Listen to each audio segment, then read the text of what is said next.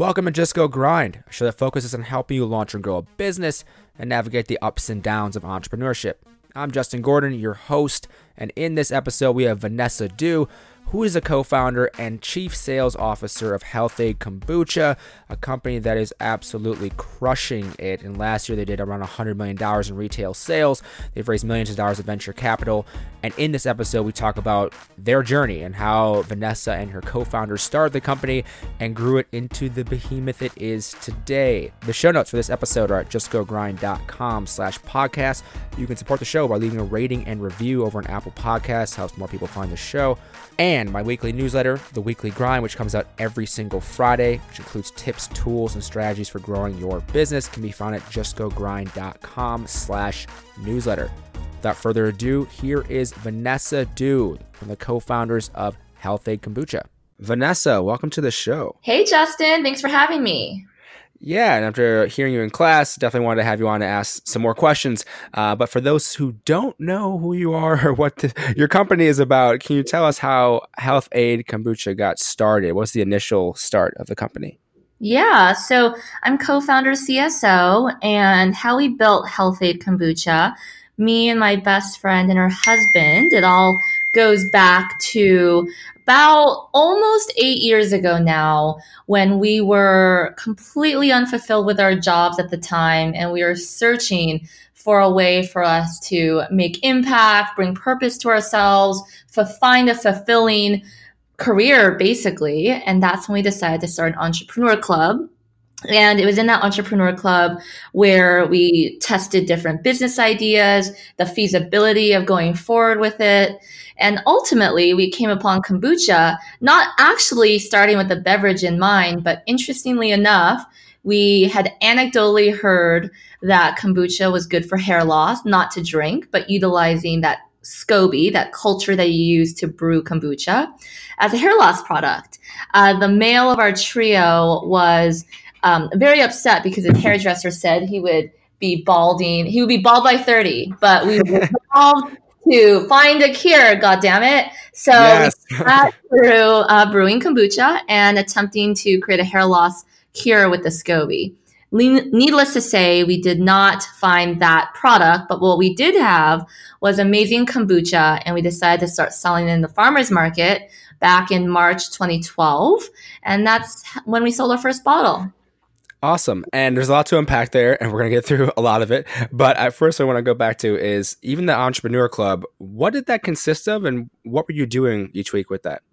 Yeah. So when we were at the Entrepreneur Club, it was first an excuse to be friends and, share a great meal and just brainstorm over a nice glass of wine. And really, we were brainstorming different problems that existed in the marketplace and society. And it was more so, okay, if that's the problem, what's the solution? And so every week we went back to the drawing board to understand the feasibility of that solution that we were ultimately trying to create. And some projects, it ranged from like iPhone thermometers to parking spot finder apps. And ultimately we found all no-goes with those projects until we came upon hair loss. And for that too, like what were some of the reasons why you decided not to go with other things? Because especially early on, people trying to start a company and have all these different ideas, knowing what not to pursue sometimes can be very helpful. Like how did you decide not to pursue the other ones versus the hair loss one? Yeah, so I did take a class when I was in USC Marshall School. It was called feasibility. And so it's a really methodical way to kind of understand, is this go and test and iterate and get proof of concept, or is this no go?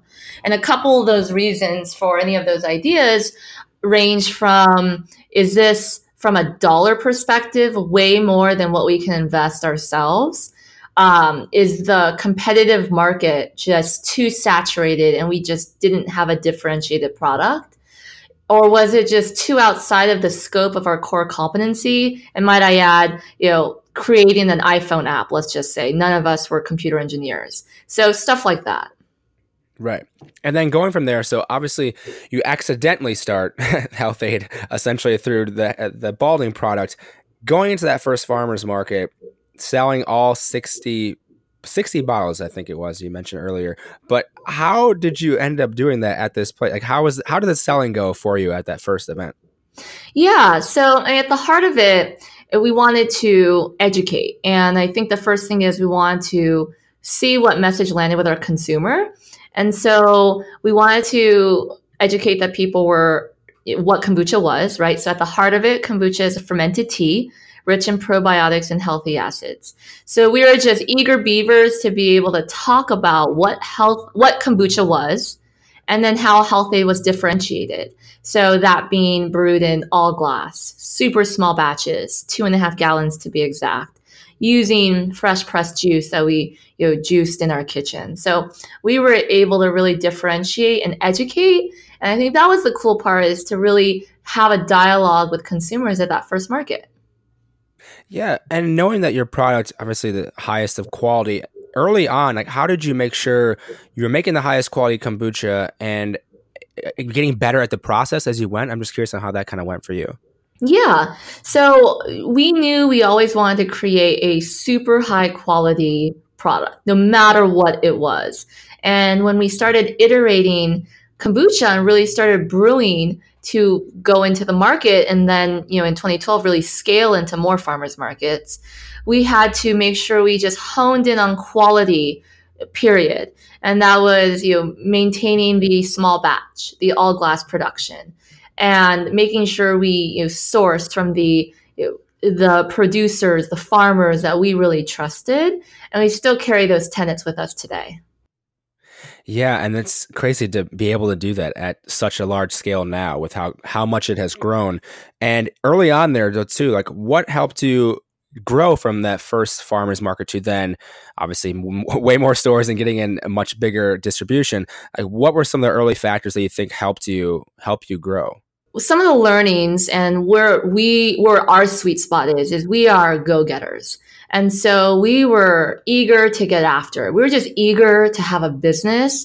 And that first bottle that we sold in the first farmers market, it was like sugar to us. It was our high. And we kept on wanting to feed that. And so that was, our own, I think, personal drive. And with that, we were able to really grow quickly. I think 2013 was a pivotal year because though we didn't know classical distribution or CPG necessarily, we understood we wanted to grow beyond the market. So we were able to kind of go beyond the market and sell direct to wholesale accounts around LA. We became our own delivery drivers. And that really gave us the scale within LA in about 200, 250 accounts in 2013, where we started to create this buzz around not just kombucha, but Health-Ade, where it really garnered the attention of larger grocery stores. Yeah, and one thing was too, obviously there's a we involved, so it's clearly not just you, your two business partners as well. What was either the partnership agreement or what was set up early on to know everyone's roles, responsibilities? Just curious about that too. Yeah, so when we started, we basically all did everything. We all did the brewing, we all did the deliveries, we all did everything for the most part. It's how really, I think, a startup is. But naturally, yeah. I think the way that we're all built, we know what our strengths are. We know where each of us naturally land.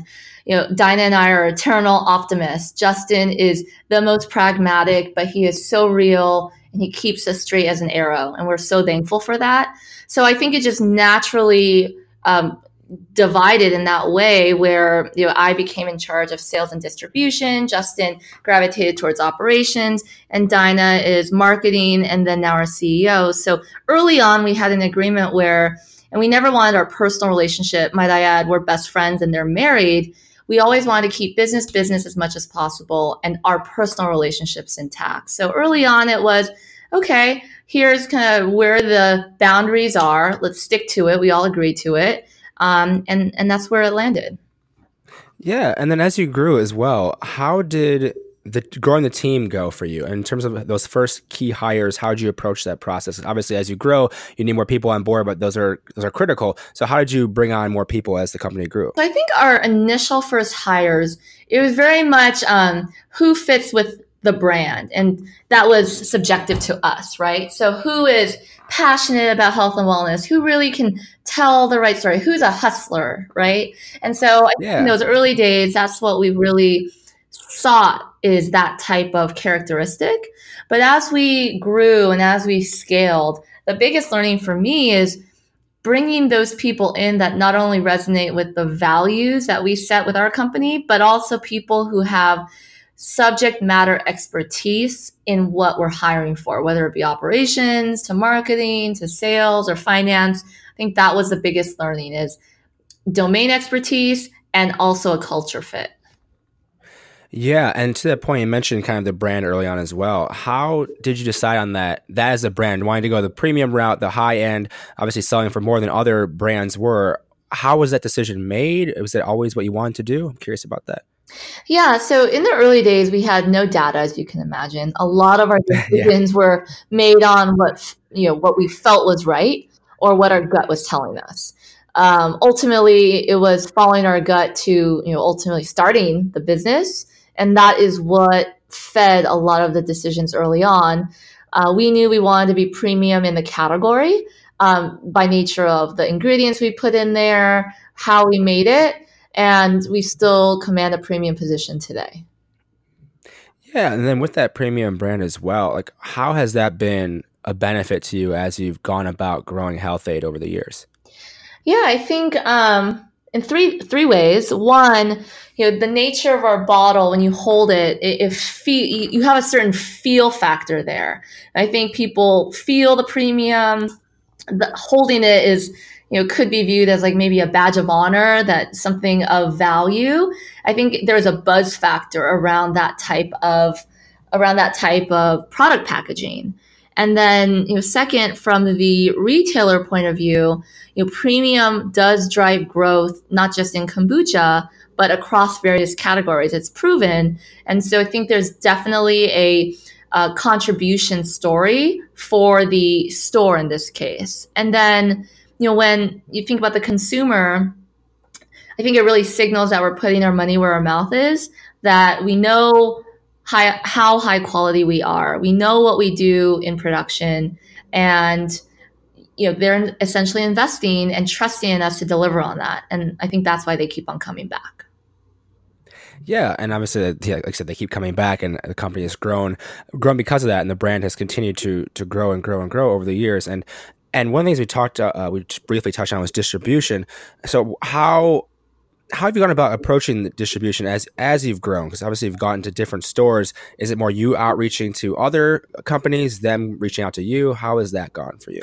Yeah, so knowing that we were marketing a brand of kombucha, it wasn't necessarily, let's scale everywhere, right away. We knew that we really had to take a strategic scaled approach.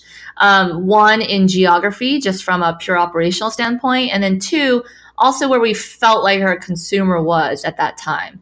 So we really, laid in our roots and our foundations in, the natural channel and, let's say the Whole Foods consumer, if you will. And once we started to gain traction in that very, very important channel for kombucha, that's when we started to scale out into a little bit more mainstream, into some of the grocery mainstream channels, and then into some of the larger retailers that are nationwide today. Yeah, and then with that too, obviously, as you have more distribution, you have to have more product produced, and you do it a very small batch way. How have you gone about that in terms of just ramping up your production as you've gotten more distribution, which is a great problem to have in many ways because you have demand for it. But how have you gone about that then, ramping up the production of the product itself? Yeah, so I mean, I will say the way that we make it, and our team, it takes a village to not just make it, but also execute and market. And our team is second to none. So I will say that it is, our core values at Health Aid are grit, optimism, authenticity, and leadership. And I will say those four values really kind of carried through in the how of ramping up, not just on the operations side, but on the sales and marketing side as well, to make sure that we find a solution to deliver on what we need to really hustle to make it happen. Also to be real when we couldn't make it happen. And so just being authentic enough to have those conversations and not shy away from them with the retailers. Yeah, totally. And with that too, then even getting into more and more of the market, deciding to go more mainstream, like how did you look at that challenge in terms of maintaining that brand image as you've gone more mainstream? I guess how have you approached that? How have you looked at that challenge? Or I don't know how how you've done it. I'm curious as to that. Yeah. So I think a couple things signal that. So one is pricing still. Though we dropped our price to $3.99, we're still commanding a premium in the category. And second is how we communicate not just to our customers at retail, but to our consumers day in and day out.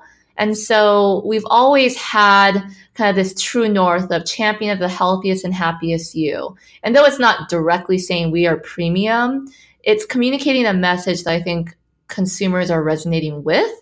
And that is ultimately taking shape in them believing in us as a brand that stands for something and that will uphold our values when it comes down to product quality. And we can charge a Yeah. little higher for it because we are premium. Yeah, and being that premium product too, one thing I want to go back to is in terms of growing the company over time. Obviously, you took on investors. How did you approach then getting an investor and finding the right investors for your company that align with your values? Yeah. So interestingly enough, back in 2013, and when we started this business, I think we each put in maybe about $600. So we were growing and reinvesting, and we were just kind of going at this pace. We were growing so dramatically in 2013, we didn't exactly know that we needed so much more working capital. And it was just at that time that we were selling at a market in Brentwood called Brentwood Farm Shop. And just so happens that our investors today, our first investors, found us there. And so yeah, I don't think it's happenstance that they found us there. We strategically wanted to be placed there because of the iconic nature of that market. But then the fact that they were interested in the category, they brought us in. We were not only a great product, strong management team as founders, but then also the category was interesting. It really made for a perfect partnership in that way. And they brought a lot of value add being beverage specific investors and also having that experience to build businesses from the ground up. Yeah, that's such a value add to have that from an investor, and obviously that helps you grow even more. And looking to that too, was there any, I guess, looking back on the companies so far, any particular challenges, headaches that stand out that you wish you could have, maybe things you would have done differently, maybe? It's always coulda, woulda, shoulda. I don't know if necessarily we would have changed anything because I feel like this is our Health Aid story. I think two things come to Yeah, mind though. One is, in 2016, it was, I think it was a high growth time for us within the natural channel. We were just gaining a lot of traction from a distribution point of view. Our velocities were taking off. And it was also at that time when we were waiting for our current brewery, Torrance, to be finished. And I think it was a perfect storm where demand just really increased. Our operations necessarily weren't ready just yet. So we spent a good amount of time with a lot of demand and not a lot of product. So that was really tough from a frontline perspective, where the team was really, at the at the whim of the retailer and really had to be culpable and accountable for those discussions that were really hard. And then second is, Dinah, Justin, and I, we are a strong trio, but we never had the financial background or know-how between the three of us. And I think we would definitely get a CFO quicker. We love our current CFO, but he's definitely changed the game for us in many ways. yeah, and it's one of those things you don't know what you don't know. So especially starting a company, and this is your first company, or have you started something before? Definitely the first real company. I think when I was 6 years old, I may have started some type of lemonade thing, but not that. Not the Yeah. same necessarily.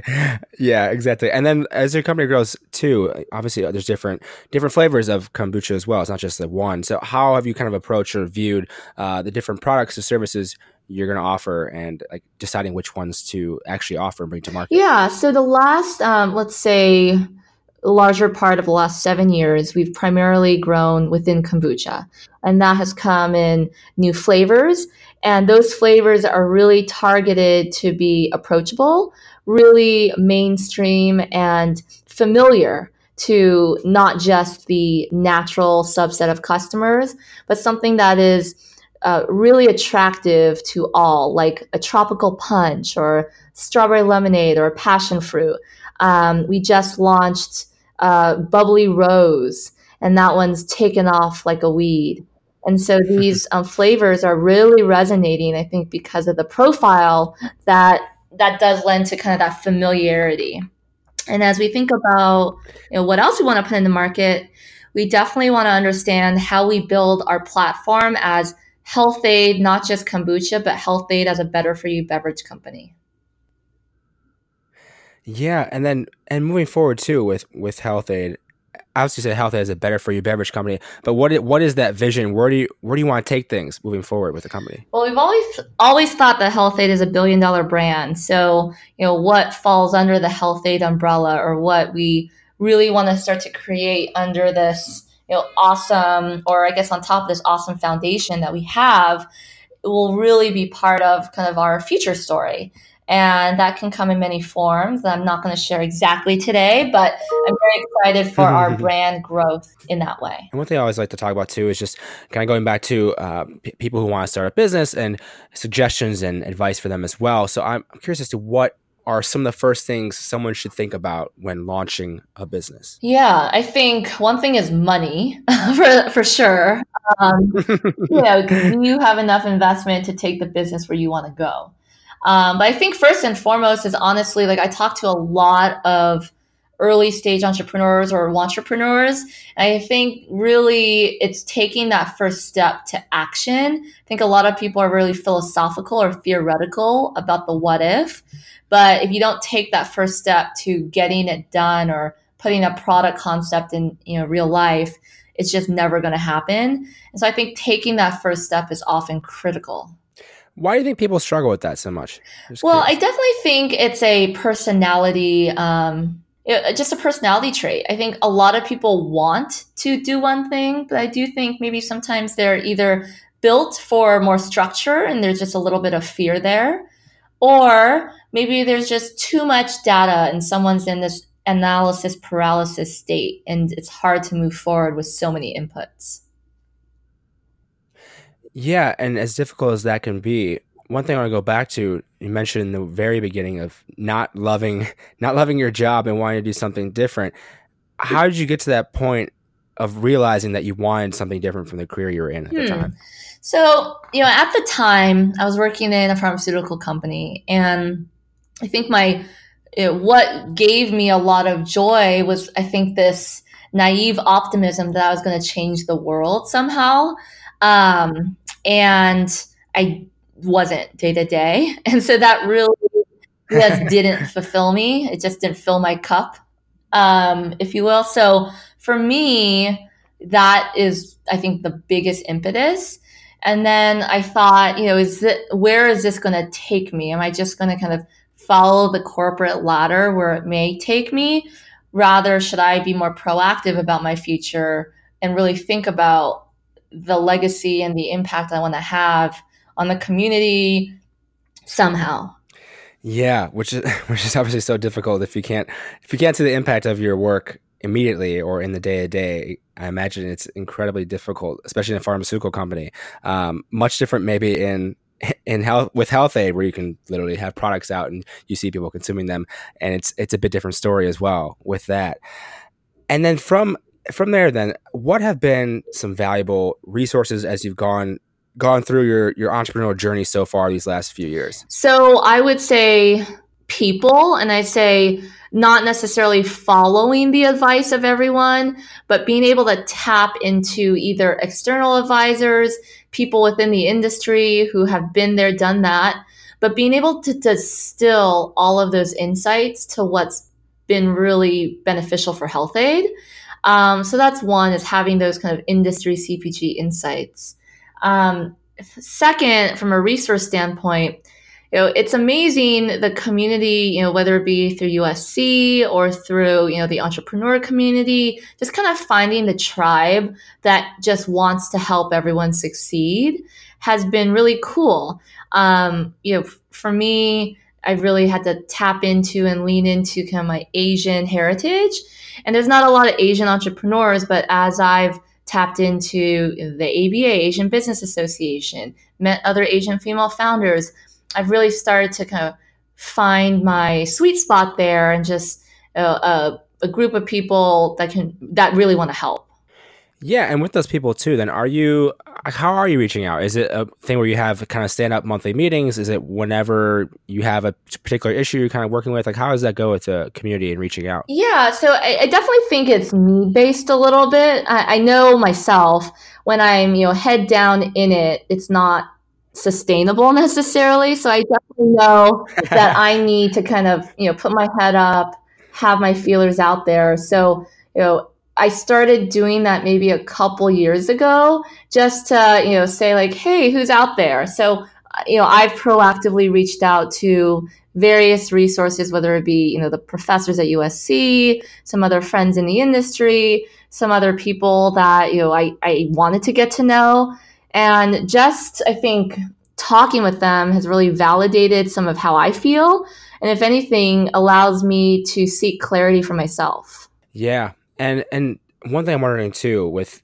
obviously having grown this company to where it is now, which is obviously a very large company now at this point, how do you manage your time day to day at this point? Yeah, so I know myself that I'm an early riser, and I'm just not good at night to do functional work. And so for me, I'm up early. I know my morning routine. I like to be productive earlier on. I have, pretty good system to manage the people under me.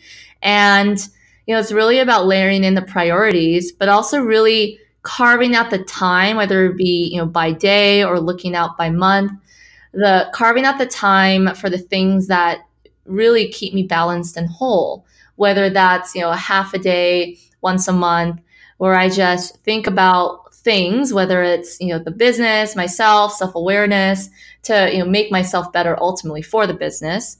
Or sometimes, this is the life that we chose, and it's, the balance is always going to be there, right? Sometimes there's something pressing that's personal, but the work is always there, and the buck stops with you when the team and the business needs you.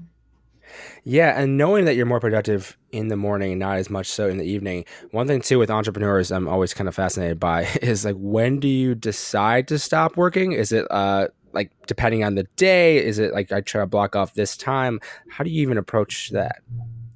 Yeah, so I mean, I like to say I stop taking calls at 4 and I can just catch up at the end of the day. It's really kind of, did I hit my priorities for the day? And did I eat the biggest frogs? And if I did that, then great. And then I can kind of tap into the other stuff I need to do. But for me, it's more about kind of reprioritizing, whether it be day to day, week to week, and even like looking out. It's important to see what's on the horizon to make sure I'm not losing sight of future and near term. Yeah, and just diving a little bit deeper into that, then how do you actually kind of plan out those things? Is it looking at 90 days ahead? Is it then every Sunday you're planning your week out? Like, I'm always kind of I'm always curious about that, because my schedule is always adjusting with all the things I have going on as well, and I'm always wondering kind of how other entrepreneurs manage their priorities every week, every month, every year. Yeah. How are you doing that?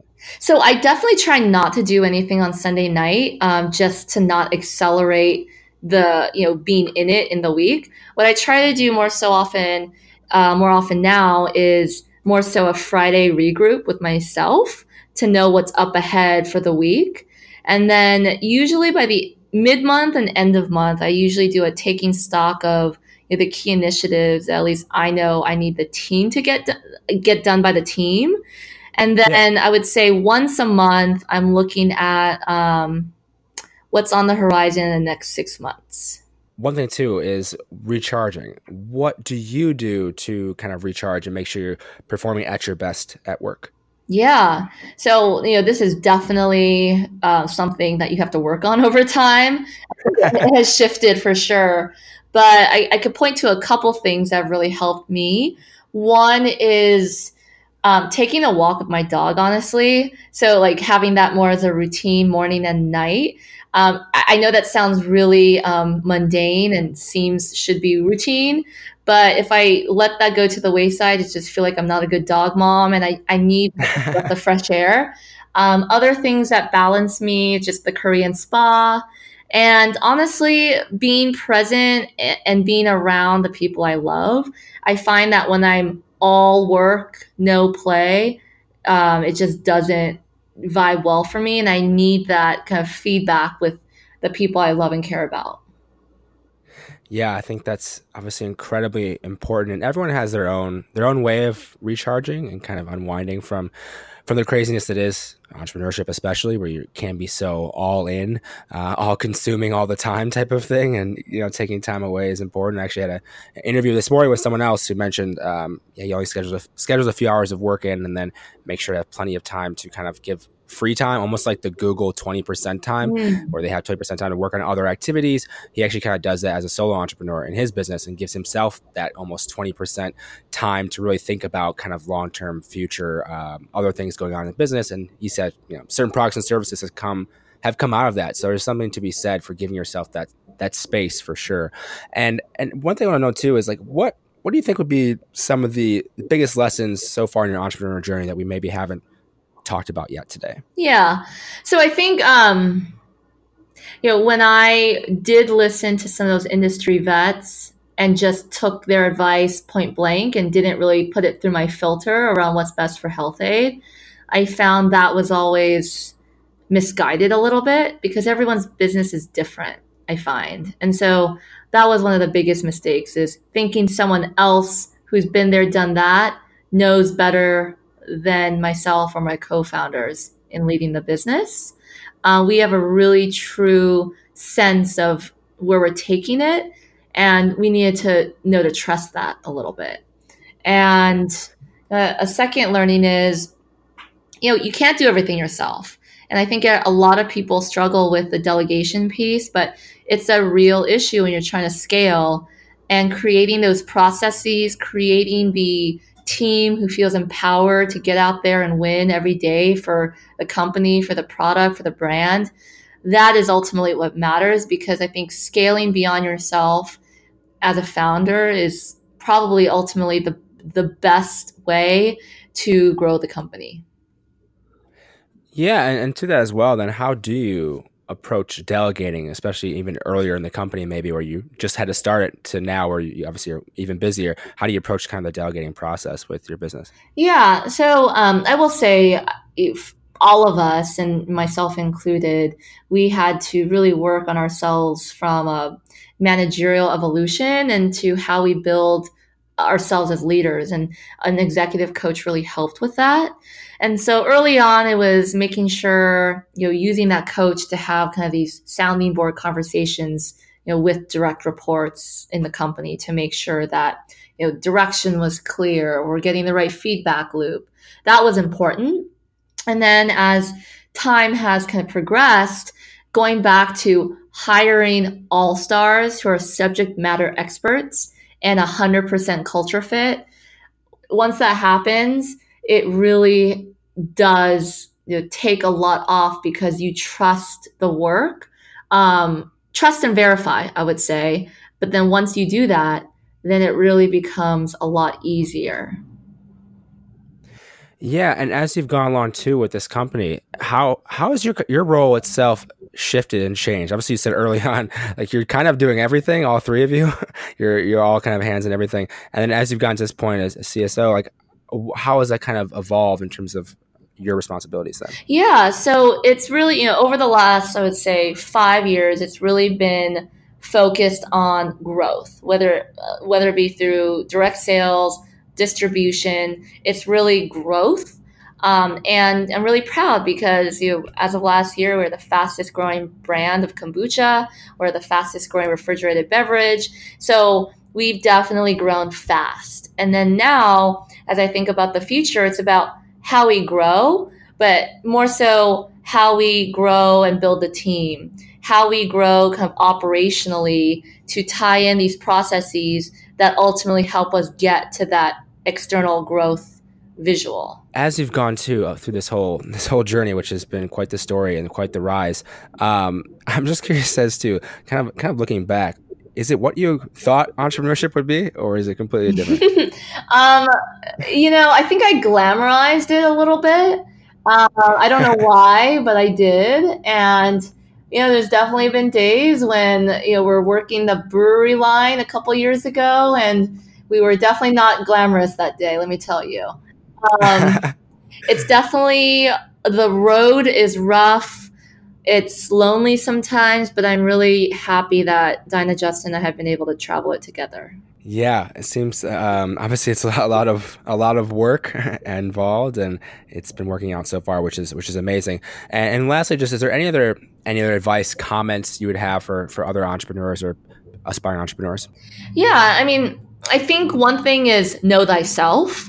It's definitely a noble undertaking to want to be starting your own business, but whether it's you're really crusading within your company to do something different, or really taking that leap of faith to do something different from your own venture, I would say just know what you need and what keeps you whole, and that may help determine what you need, not just as an entrepreneur, but as just a human doing cool things and wanting to keep on doing cool things. And then second is follow your gut. And it's a tagline we have at Health Aid, but whenever we find that we didn't trust our gut, it just didn't feel right. And it ended up being the wrong decision. And we had to scale it back a little bit. Yeah, and I think that's so important to do that. And it can be difficult to figure out what you actually want. I think it starts with taking the time to actually have some space to figure out what you want and think about it. And you can't just expect it to happen. You have to actually spend time on it. But it's so valuable and so important. And Vanessa, where can people go to learn more about everything that you're doing? Yeah, well, check out health-ade.com. We just launched our new campaign today, so you'll get to learn all about kombucha, what makes it different. So check us out there. Awesome. And Vanessa, thank you so much for the time today. I really appreciate it. Thank you, Justin. Thank you for listening to this episode of Just Go Grind. I really appreciate you taking the time to listen. The Weekly Grind, which is my weekly newsletter, comes out every single Friday. You can find it at justgogrind.com/newsletter. This is filled with tips, tools, and strategies for growing your business. If you want to know how to launch a business, how to grow it, how to get it off the ground, find employees, all these different things. There's a few tips, tools, and strategies every single week I deliver right to you. justgogrind.com/newsletter. Check it out. Thank you so much for listening. Talk to you in the next episode.